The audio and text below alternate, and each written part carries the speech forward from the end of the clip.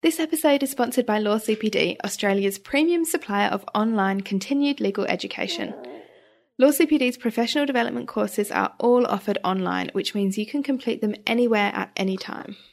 And they are kindly offering Juggle listeners a discount of $25 off the next course they buy with Law CPD between now and until the 31st of October 2019. All you have to do is use the discount code JUGGLE25, all caps lock, at the checkout. They have a huge range of courses and they're not just for lawyers, so don't be scared off from that. The topics include working effectively with email, dealing with difficult people, leadership sins, and a whole bunch of others. I've used Law CPD for years to help me keep up with my CPD obligations, and I especially love that they can be completed online. As much as it's nice to get out of the office now and then to meet people when you're doing your CPD, sometimes we just need to get those points done, especially those ethics points, and often they're left till last minute. So don't do that. Do them now. Do them online. Do them from anywhere at any time. I did one course this year when Harry was a newborn. I was 1 point down and I was coming up to the end of March deadline and I could just log on. I think I did it late at night. It was brilliant. So Juggle 25 for your $25 off at lawcpd.com.au.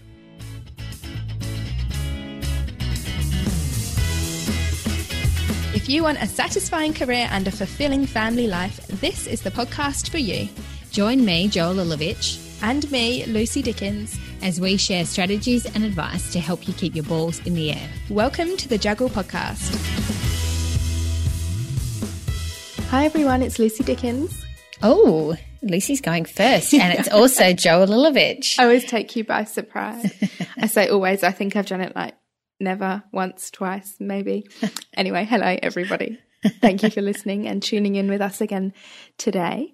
It's going to be a fun conversation, I think, because both of us are having issues with our laptops, which means we can't see each other while we record this. So if you didn't know before, we record all of these interviews between just us and with our guests all over the internet. So we're never actually physically present together recording. The only time we've ever done that was when we both guested on the Happy Lawyer podcast, which was quite fun actually being in the same room. So one of these days we might invest in a bit of other recording equipment and do something different. But for now, we're sticking with over the internet.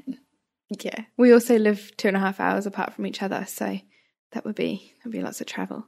Yes. So we're over the internet. We can't see each other. We're probably going to cut each other off and do all sorts of fun things. But that's okay. We thought we'll just tell you what's going on so you know. Yeah. We've got a fun one today, we think. Actually, we've got a fun 2 ones coming up because we are doing a 2-part series about why we hate flexible work. Because much as we're big advocates for it, there are some problems with it too. And it's what stops people from doing flexible work, not just employees, but also employers. It's kind of a bit of a clickbait title though, really, isn't it? Because although we say why we hate flexible work, I'm just being honest, why we hate flexible work, what we're really going to do is tell you what we can do about it. So how we can address the problems that people perceive or that they have with flexible working. Yeah, well, you know what? We're all into giving people solutions. So I think if we didn't do solutions, people would be surprised. Very true. This was all prompted because of a conversation that was started in our Facebook group, the Juggle community.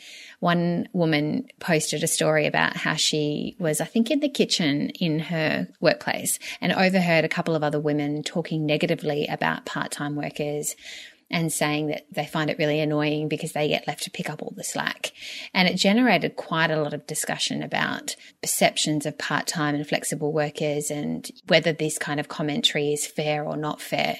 So we thought we better talk about the fact that there's a lot of employers out there who do hate flexible work. They dread the day that someone is going to walk in with a written application asking for a flexible work arrangement.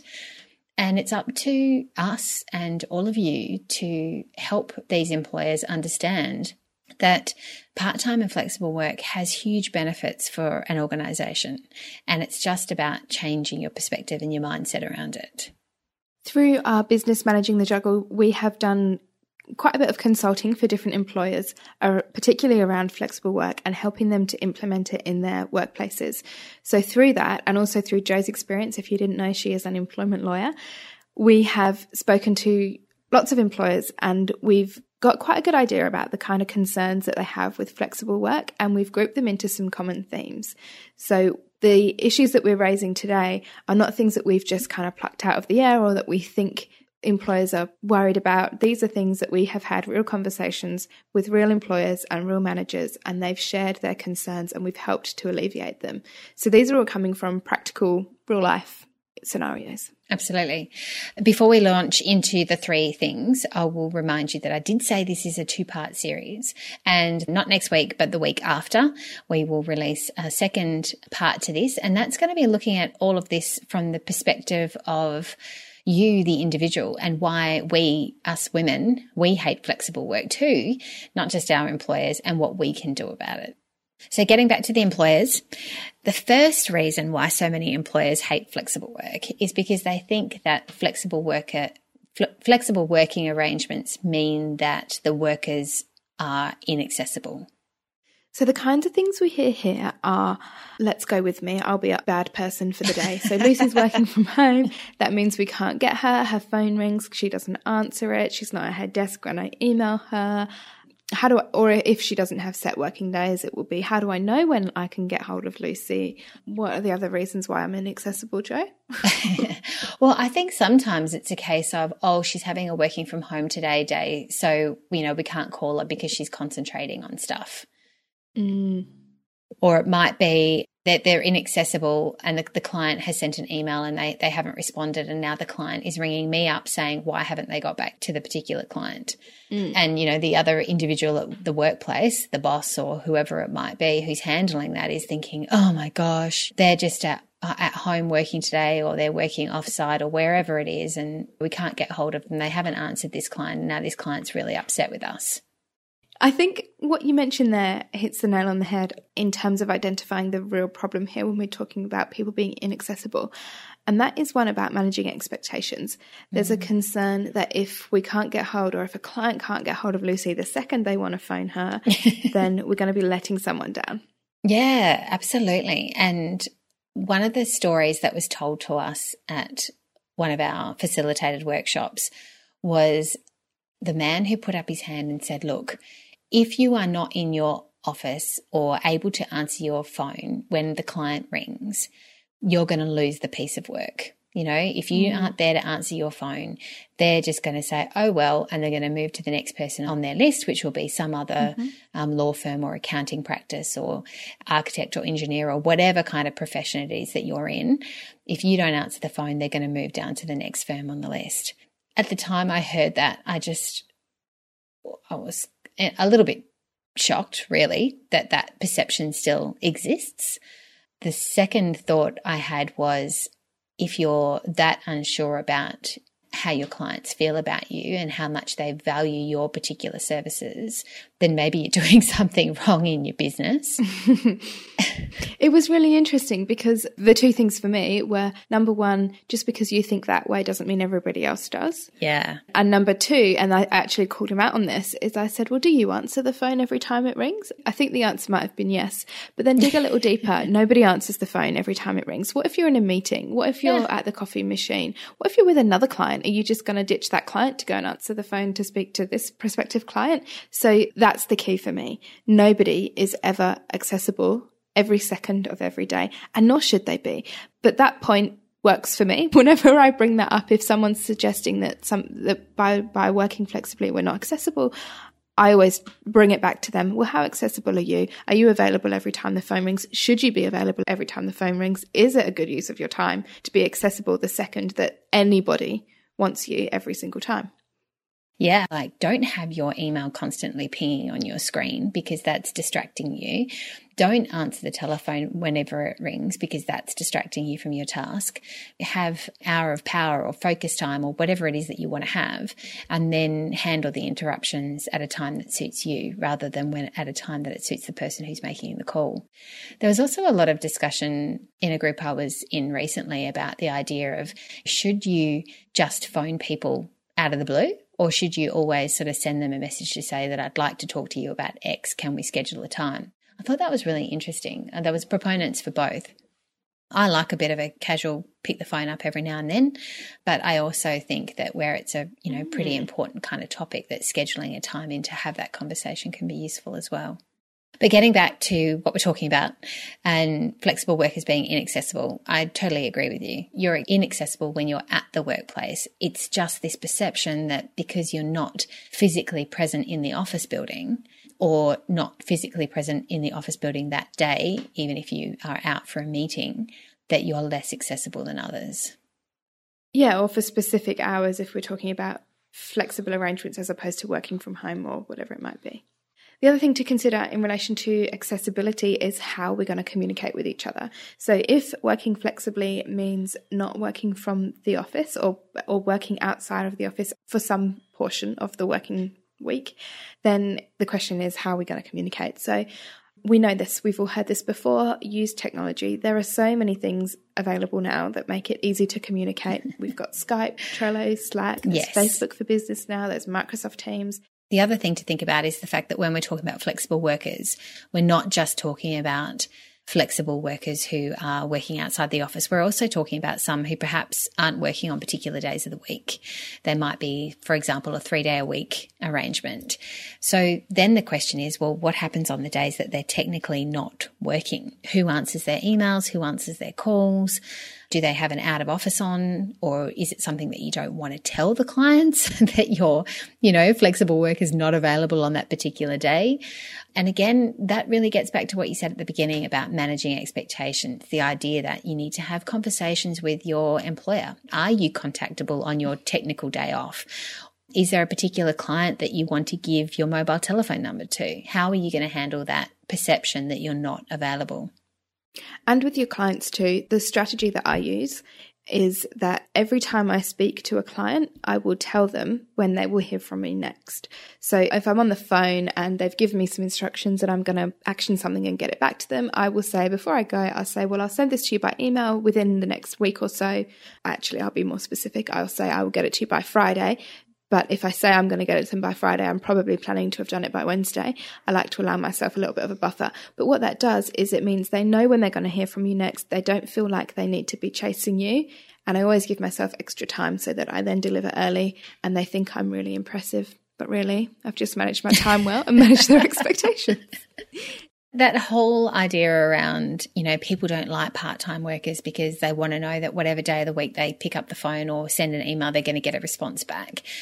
It's not true. Okay, yeah, there are some people who are like that, but I tend to find in the majority of cases, as you just described, if you tell a client how it is that you work and when they're going to get the result that they're looking for, most of the time they're okay with it. And if it's a case that they want to be able to pick up the phone for a random query, you just need to tell them who to call instead of you, or not necessarily who they should call instead, but tell them to call you.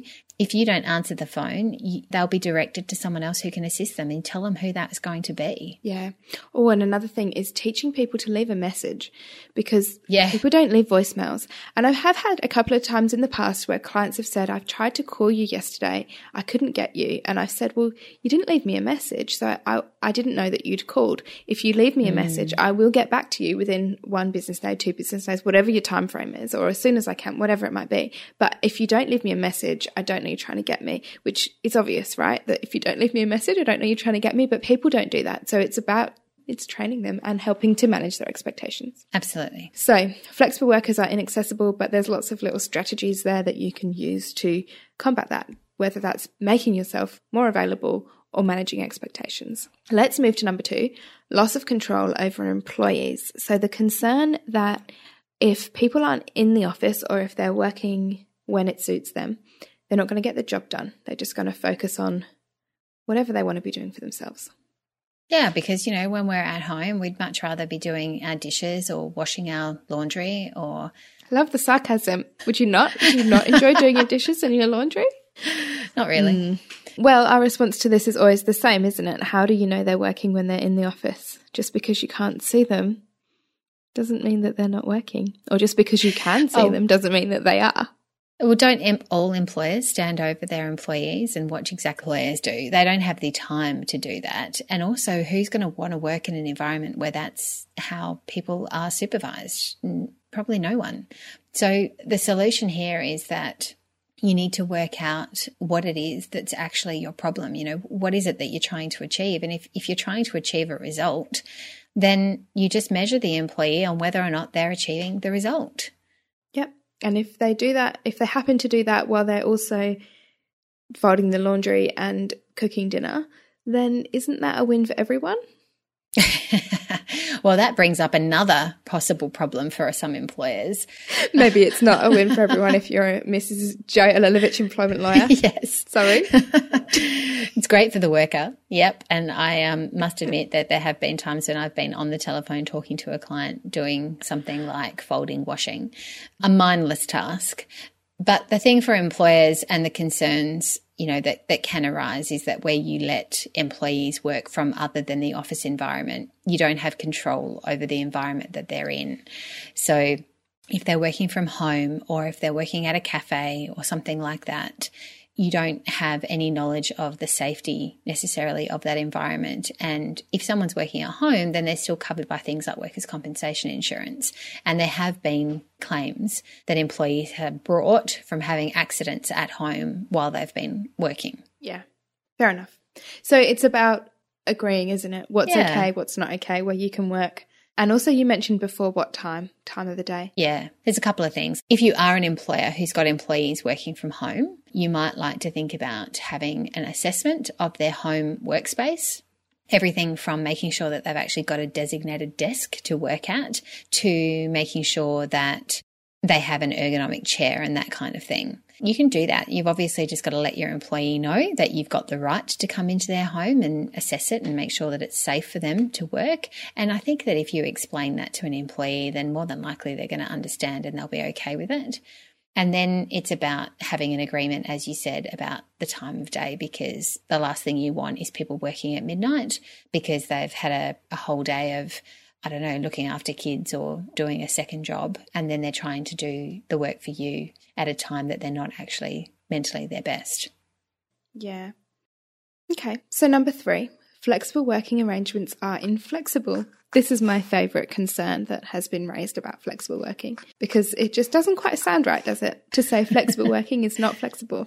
Well, I think the impression here is that flexible working arrangements are really flexible for the employees, but they're totally inflexible and unhelpful for the employers. Yes, that's the concern they have. But that's not the case. Flexible working is, by its very nature, flexible. It does need give and take from both parties, and it's not the case that an employee working flexibly is just take. If something's not working, then it needs to be addressed, and there needs to be a conversation. Things need to change. Yeah, I think the idea as well is that people think that once they sign on the dotted line with a change in working arrangements that they're stuck with it. Whereas what we tend to find and what we tend to encourage people to do is talk about all the different possible options that someone might enter into, and also then think about, okay, well, which one do we start with and how long are we going to trial it for? Because you never really know until you give it a go. I do this with my work. My flexible working arrangements change quite often, I'd say. I have set days where I'm in the office at the moment, but those have changed again since I've gone back to work. And then I also have certain work that I do from home, and again, that also changes. There was a time where I was always available on a Monday. Monday would be my work from home day, and then that changed for various reasons, and now I don't have a set working from home day. I just do the work in the time that I can make available for it. But each time those things have changed, that's involved me going back to my employer and having a conversation around what it is that they need me to achieve and what it is that I need to adjust, and working out how we can find the middle ground. Yeah, and that's the perfect example of a flexible arrangement. The fact that you've considered not only what you want and what's going to suit your life and your family, but also you've considered what is going to work for the employer. Yeah, and it goes both ways as well. I mean, with my role, it doesn't usually matter what day of the week work is done. But every now and then something will come up on a day that I don't have childcare, like interviewing is a good example. That's something that we seem to do quite often. And I'm on the interview panel. So when that happens, obviously we have advance notice. So I then organise myself to be available to come in on the extra days that they need me or to change things up. So it definitely does go both ways. And I think the key here for employers is to build the flexibility into the arrangement. So if you're worried about it, it is helpful to write up a flexible work arrangement. I know some people can manage these kinds of things on a oral basis, but I do encourage people to have at least the key points in writing.